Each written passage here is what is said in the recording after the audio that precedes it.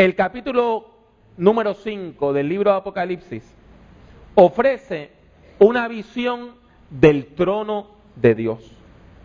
El texto comienza con un elemento de suspenso. Dios, que es el que está sentado en el trono, Dios tiene en sus manos un libro, y la Biblia dice que el libro está escrito por dentro y por fuera, pero está sellado con 7 sellos. En el mundo antiguo, cuando usted quería sellar algo, usted le echaba cera derretida, o sea, de una vela prendida, usted echaba cera, y como la mayor parte de la gente tenía un anillo, usted ponía el símbolo del anillo en la cera. Y claro está, usted podía ver si el libro estaba sellado o había sido el documento abierto. Y el libro está sellado. Y está sellado con 7 sellos. Porque en el libro de Apocalipsis el 7 es el número de la totalidad. Cuando usted vea que hay un 7 en el libro de Apocalipsis, quiere decir completo, total. El libro está totalmente sellado. Entonces un ángel fuerte, un ángel poderoso, comienza a buscar en todo el universo una persona digna de abrir el libro y desatar sus 7 sellos. Y aquel ángel se para en los cielos y grita con una voz que retumba en todo lo creado: ¿quién es digno de abrir el libro y desatar sus sellos? Y como un ángel es un mensajero, este mensaje viene de parte del mismo Dios. Dios es quien está buscando, pero la búsqueda no da fruto. No se encuentra una persona digna de abrir el libro, ni en el cielo, ni en la tierra, ni debajo de la tierra. ¿Y por qué esto era importante? Porque ese libro simbolizaba el futuro que Dios tiene para la humanidad. Y en aquel momento el presente era de angustia. La iglesia estaba siendo perseguida, la iglesia estaba siendo maltratada, los cristianos estaban siendo asesinados. Y queremos saber cuál es el futuro. Sin embargo, el libro que tiene el futuro, que tiene la crónica del futuro, está completamente sellado y nadie lo puede abrir. Y eso quiere decir que el futuro está sellado. Eso quiere decir que si no hay futuro, lo único que vamos a estar repitiendo es esta historia de dolor. Y Juan, el profeta, se echa a llorar, se echa a llorar, se echa a llorar porque él entiende que si nadie abre el libro, no hay futuro. Y cuando él está llorando, porque no hay absolutamente nadie en todo el cosmos que pueda abrir el libro, se acerca un personaje que ha sido presentado en el capítulo 4 de Apocalipsis. En el capítulo 4 de Apocalipsis se presentan 24 ancianos que representan todo el pueblo de Dios. 12 en Apocalipsis es el pueblo de Dios, es el número del pueblo de Dios. ¿Y por qué son 24? Porque representan las 2 dispensaciones, el Antiguo Pacto, el Nuevo Pacto, el Antiguo Testamento, el Nuevo Testamento, Israel y la Iglesia. Y estos 24 ancianos representan a todo el pueblo de Dios. Y uno de esos 24 ancianos se acerca y le dice: no llores, porque el león de la tribu de Judá, la raíz de David, ha vencido para abrir el libro y desatar sus 7 sellos. Estas son frases poéticas que hacen referencia a quién sino a Jesús. A Jesús de Nazaret, a Jesucristo el Señor, quien era descendiente de David. Por eso se le llama la raíz de David. Quien era perteneciente a la tribu de Judá, era el león de la tribu de Judá. Él es el que puede abrir el libro, Él es el que puede desatar los sellos, Él es quien revela el futuro, Él es quien puede ayudar a la humanidad a cambiar este presente doloroso por un futuro de gloria y de esperanza. El versículo 6 afirma que después de eso, en medio de la corte celestial, frente al trono de aquel que todo lo puede, hay un cordero degollado y desangrado. Mire lo que simboliza el poder de Dios. No un fisiculturista con unos músculos así de grandes. No es un guerrero armado hasta los dientes. Lo que simboliza el poder de Dios es un cordero inmolado y degollado. Como son degolladas las mujeres en Puerto Rico. Como se han desangrado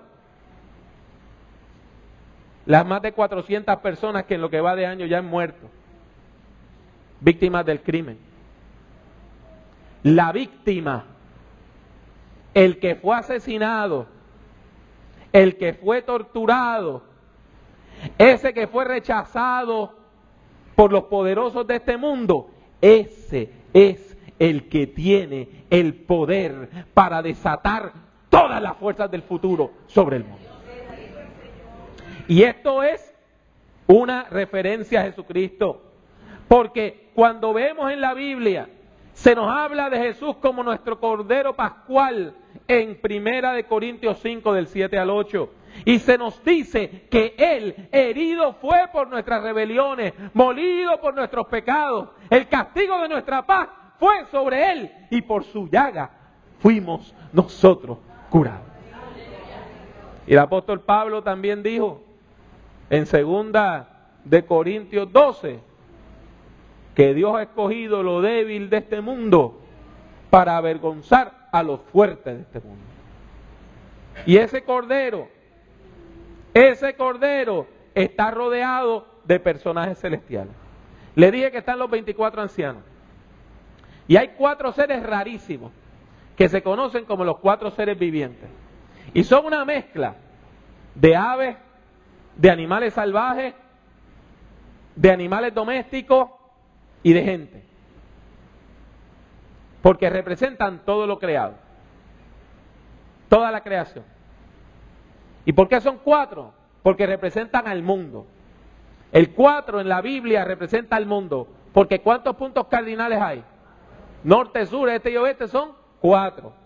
Por lo tanto, están los 24 ancianos representando al pueblo de Dios. Están los 4 seres vivientes representando todo lo creado. Y aparte de eso hay ángeles, hay serafines, hay querubines y está toda la corte celestial. Y toda la corte celestial anuncia que el Cordero es el que es digno de abrir el libro. Todos esos seres celestiales, con todo su poder cósmico, proclaman que fue la muerte en sacrificio del Cordero lo que revela el poder de Dios. Que aquel que fue asesinado, ahora por su sangre nos puede limpiar de todo pecado y de sus consecuencias. Y por eso, todos los seres celestiales, todos, gritan a gran voz que la salvación es para todo ser humano. Y el texto dice: digno eres de tomar el libro y de abrir sus sellos, porque tú fuiste inmolado y con tu sangre nos has redimido para Dios de todo linaje, lengua, pueblo y nación. Nos has hecho para nuestro Dios un reino y sacerdotes, y reinaremos sobre la tierra. Es interesante. Quien ve a un ángel fuerte y ve al Cordero piensa que el ángel tiene más poder que el Cordero. Pero los seres celestiales entienden que ese Cordero es el que revela la gloria de Dios. Y nótese que alaban al Señor no solamente porque Él dio su vida por nosotros, sino también porque nos ha hecho reyes y sacerdotes. Para entender eso, usted tiene que ir a Éxodo 19. Mire, el libro de Apocalipsis es difícil de entender, no solamente por las imágenes, porque los colores tienen significado y los números tienen significado, sino también porque continuamente está haciendo referencia al Antiguo Testamento. Si usted va a Éxodo 19:6, usted se va a encontrar allí con una ceremonia. Y en esa ceremonia el pueblo de Israel confirma el pacto que estaba haciendo con Dios. Y Dios le dice al pueblo, si ustedes obedecen estos mandamientos, yo los voy a hacer reyes y sacerdotes, un reino de sacerdotes. El rey es la persona que tiene el poder político, militar, económico, y el sacerdote es el que intercede delante de Dios por el pueblo. Por lo tanto, cuando el texto nos dice que Dios nos va a hacer un reino de sacerdotes y de gente santa, esa promesa del Antiguo Testamento resuena en todo el Nuevo Testamento. Y usted la encuentra en 1 de Pedro capítulo 2, en Apocalipsis capítulo 1 versículos 5 y 6, y la encuentra aquí también. La promesa de que aquellos que sigan al Cordero van a ser un reino de sacerdotes y de gente santa. Qué hermosa esta visión del capítulo 5. El mensaje central de este capítulo 5 es que Jesús, quien dio su vida en sacrificio por la salvación de la humanidad, es digno de alabanza. Es digno de alabanza. Es digno de todo honor, de toda gloria, de todo imperio, porque Él es el que puede abrir el futuro para todos nosotros.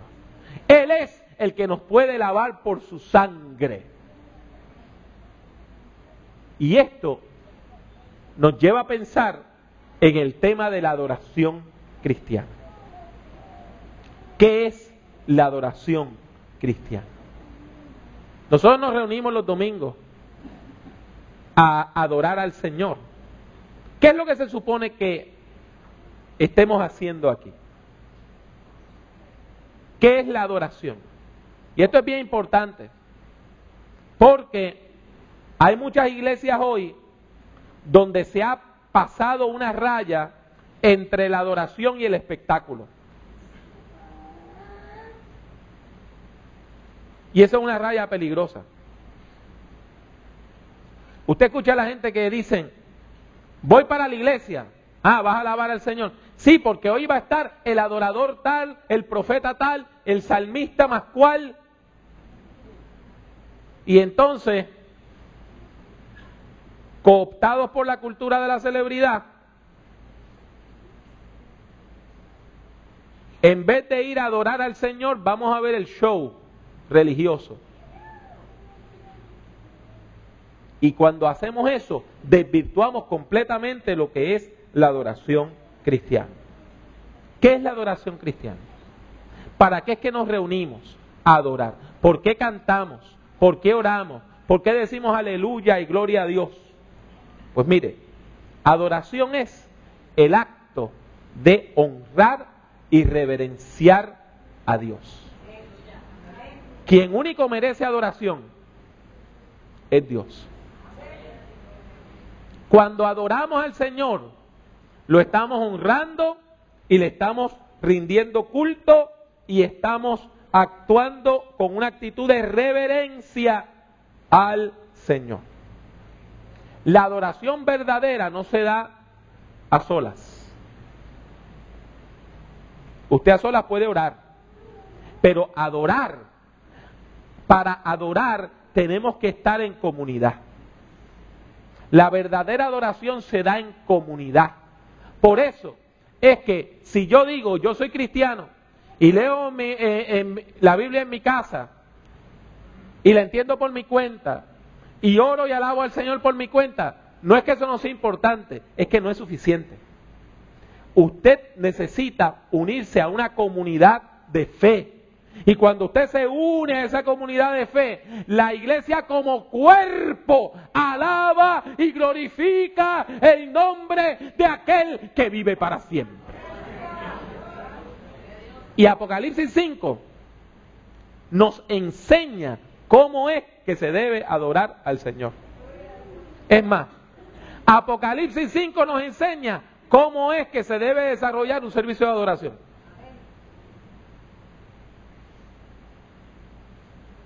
Nos da el plan para la alabanza. En primer lugar, ¿cómo comienza el libro? Reconociendo que hay uno sentado en el trono.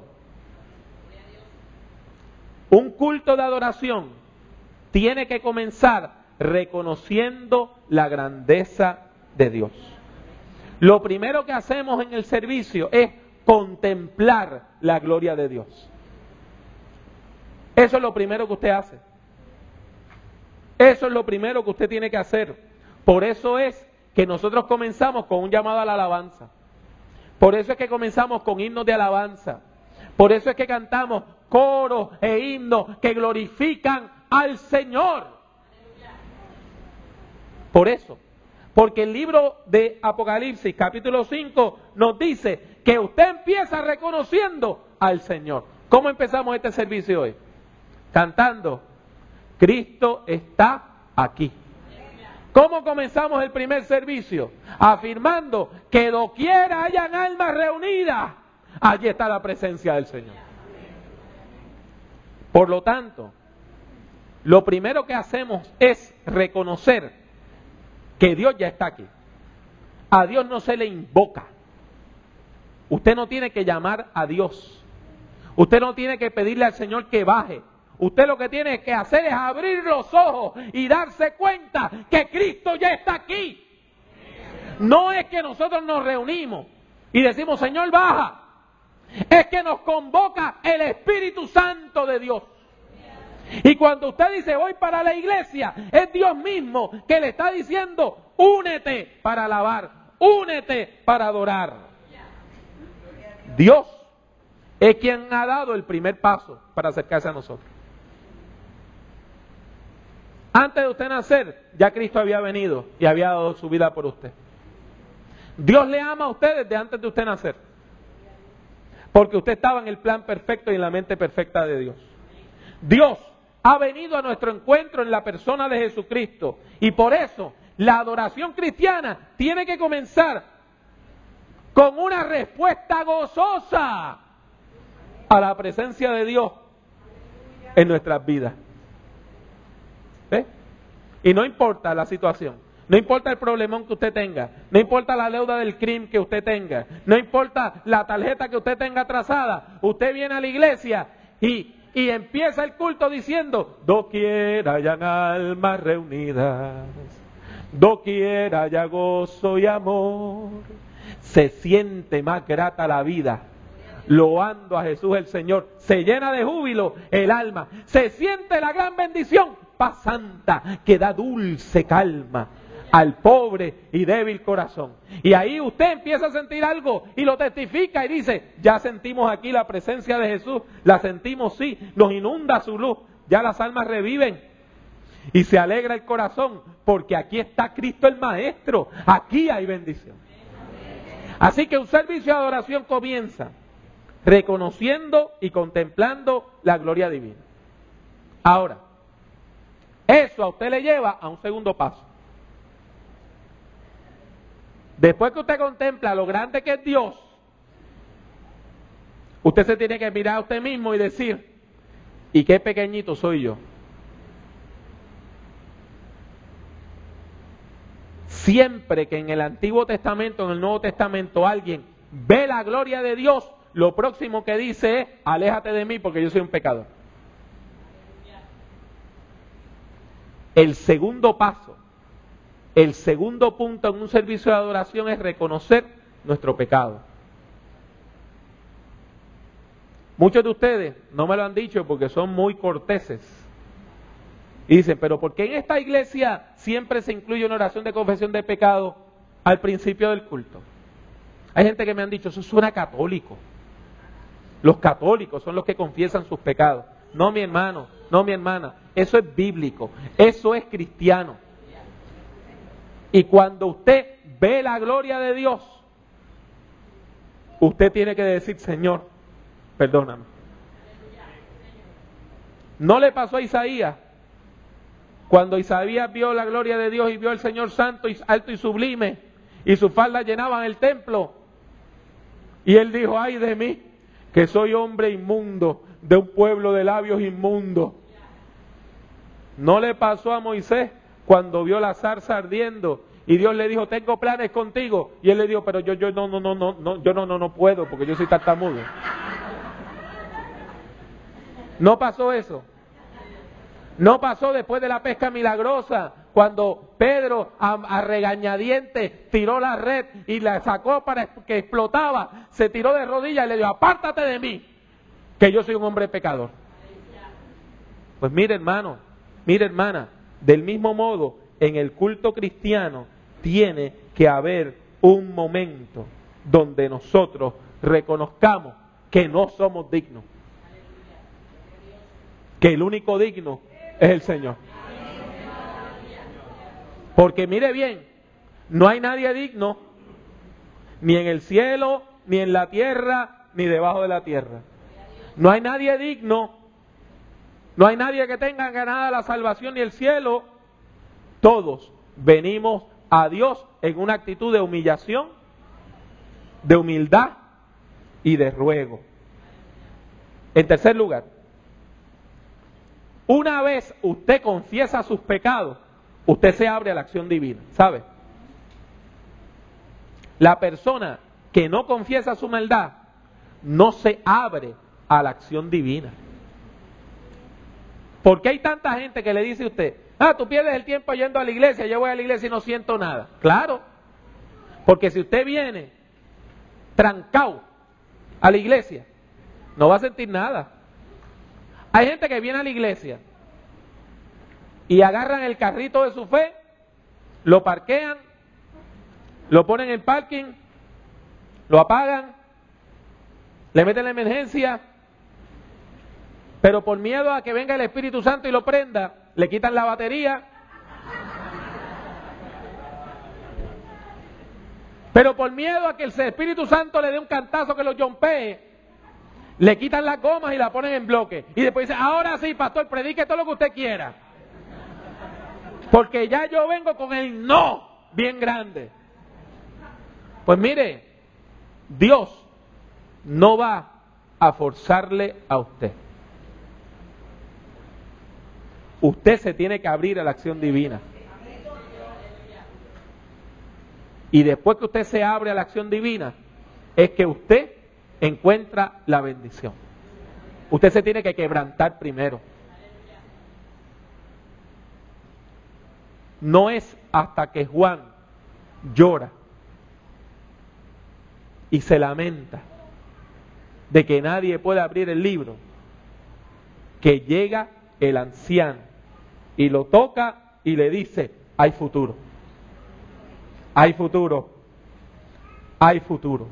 Usted no puede discernir la bendita presencia de Dios hasta que usted confiesa su pecado. Por lo tanto, comenzamos el servicio alabando, confesamos nuestro pecado y en tercer lugar, ahí es que nos abrimos a la acción divina.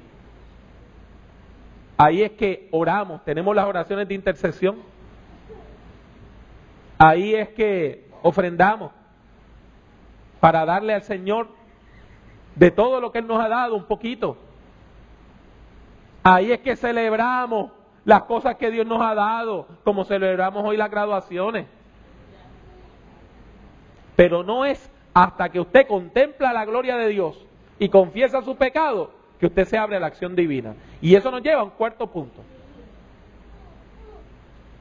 Después que usted se abre a la acción divina, usted tiene que estar preparado, preparada para escuchar la palabra de Dios. En este texto, ¿quién trae la palabra? ¿Quién trae la buena noticia? Un anciano. Y el anciano le da la buena noticia. O sea, el evangelio. ¿Evangelio qué quiere decir buena noticia? No llores. Porque he aquí el león de la tribu de Judá, la raíz de David, ha vencido.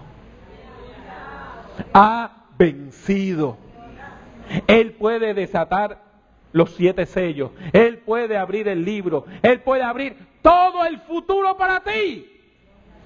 No llores. Para poder recibir la palabra, usted tiene que abonar su corazón, como lo hizo el profeta. Contempló la gloria de Dios, confesó su pecado, se quebrantó, se abrió a la acción divina y entonces su corazón fue terreno fértil para que la palabra germinara. Es importante entonces que nosotros veamos que la palabra llega a él no solo por la persona que la proclama, sino que también llega a él en la figura de un libro. Y nosotros como iglesia sabemos cuál es ese libro. La Biblia, la palabra de Dios. O sea, que está la palabra proclamada y está la palabra que Dios nos ha dejado por medio de las Escrituras. Por eso es que en el orden del culto nuestro, después de alabar, confesar los pecados, abrirnos a la acción divina, intercediendo, ofrendando, orando, celebrando, tenemos el momento de la palabra. Este momento que estamos teniendo en este momento, donde alguien explica la palabra del libro. Y usted recibe esa palabra dulce de Dios.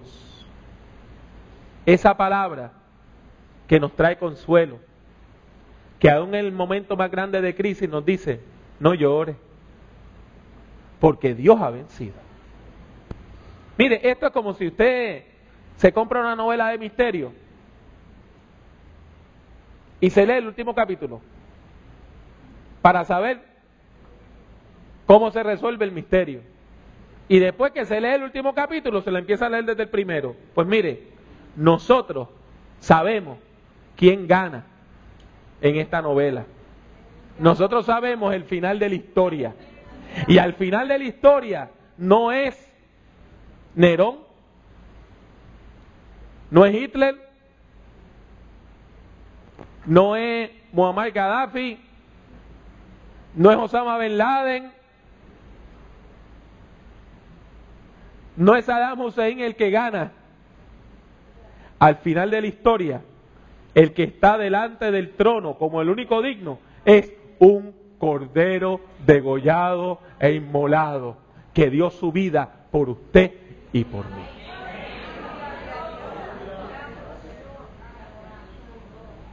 Y en quinto lugar, ¿cómo es que el mundo, el universo responde? Pues mire, con alabanza. Con alabanza. Con alabanza. Después que recibimos la palabra del Señor, alabamos al Señor. Después que recibimos la palabra del Señor, lo alabamos. Después que recibimos el impacto de la gloria de Dios en nuestra vida, lo alabamos con gozo. Y hay alabanza en nuestro corazón. Aún en medio de la prueba, alabamos al Señor. Aún en medio del dolor, alabamos al Señor. Y la gente se pregunta, ¿por qué a nosotros se nos mueren los seres queridos y vamos a la iglesia a cantar y a alabar al Señor? ¿Sabe por qué? Porque en nuestro corazón esa alabanza no tiene muerte, porque vive para siempre. Porque alabamos al que vive para siempre. Y como alabamos al que vive para siempre, la alabanza vive para siempre. Y en medio de la prueba, cantamos, hallé un buen amigo, mi amado Salvador, contaré lo que él ha hecho para mí. Hallándome perdido, indigno pecador, me salvó y hoy me guarda para sí. Me libra del pecado, me guarda de Satán, promete estar conmigo hasta el fin. Él consuela mi tristeza y me quita todo afán. Grandes cosas Cristo ha hecho para mí. Es un gozo, es una alegría que nadie se la puede quitar. Nadie se la puede quitar. Aún en medio del dolor más grande, la presencia de Cristo cura, sana, salva. Y por eso, cuando el Cordero toma el libro en sus manos, y está presto ya a abrirlo, antes de abrir el primer sello, los cielos irrumpen en alabanza. Ahora, usted tiene que entender lo que está diciendo Apocalipsis. No es que los ángeles nada más cantaron. Cantan los ángeles, los querubines y los serafines. Cantan los 4 seres vivientes y los 24 ancianos. Cantan las galaxias, cantan las estrellas, cantan los mundos, cantan los cielos, cantan las piedras y los árboles, hasta las amebas cantan, los flamboyanes, y todos empiezan a decir: digno eres, Señor, de recibir la gloria, de recibir la honra y todo el honor. En el cielo, la tierra y el mar, en el aire y en todo lugar. Por los siglos de los siglos, digno eres, Señor. Todo el universo. Todo el universo, las profundidades del mar están alabando, y las alturas de los montes están alabando, y los picos nevados están alabando, y todos los animalitos están alabando, todos los seres que existen están alabando, todos los ángeles están alabando, y todos están diciendo: digno eres, Señor. Y no se queda ahí. Los ángeles dicen: el cordero que fue inmolado es digno de tomar el poder, la riqueza, la sabiduría, la fortaleza, la honra, la gloria y la alabanza. Y todo lo creado canta al que está sentado en el trono y al cordero sea la alabanza, la honra, la gloria y el poder por los siglos de los siglos. Amén. La alabanza es crucial para el desarrollo espiritual del creyente.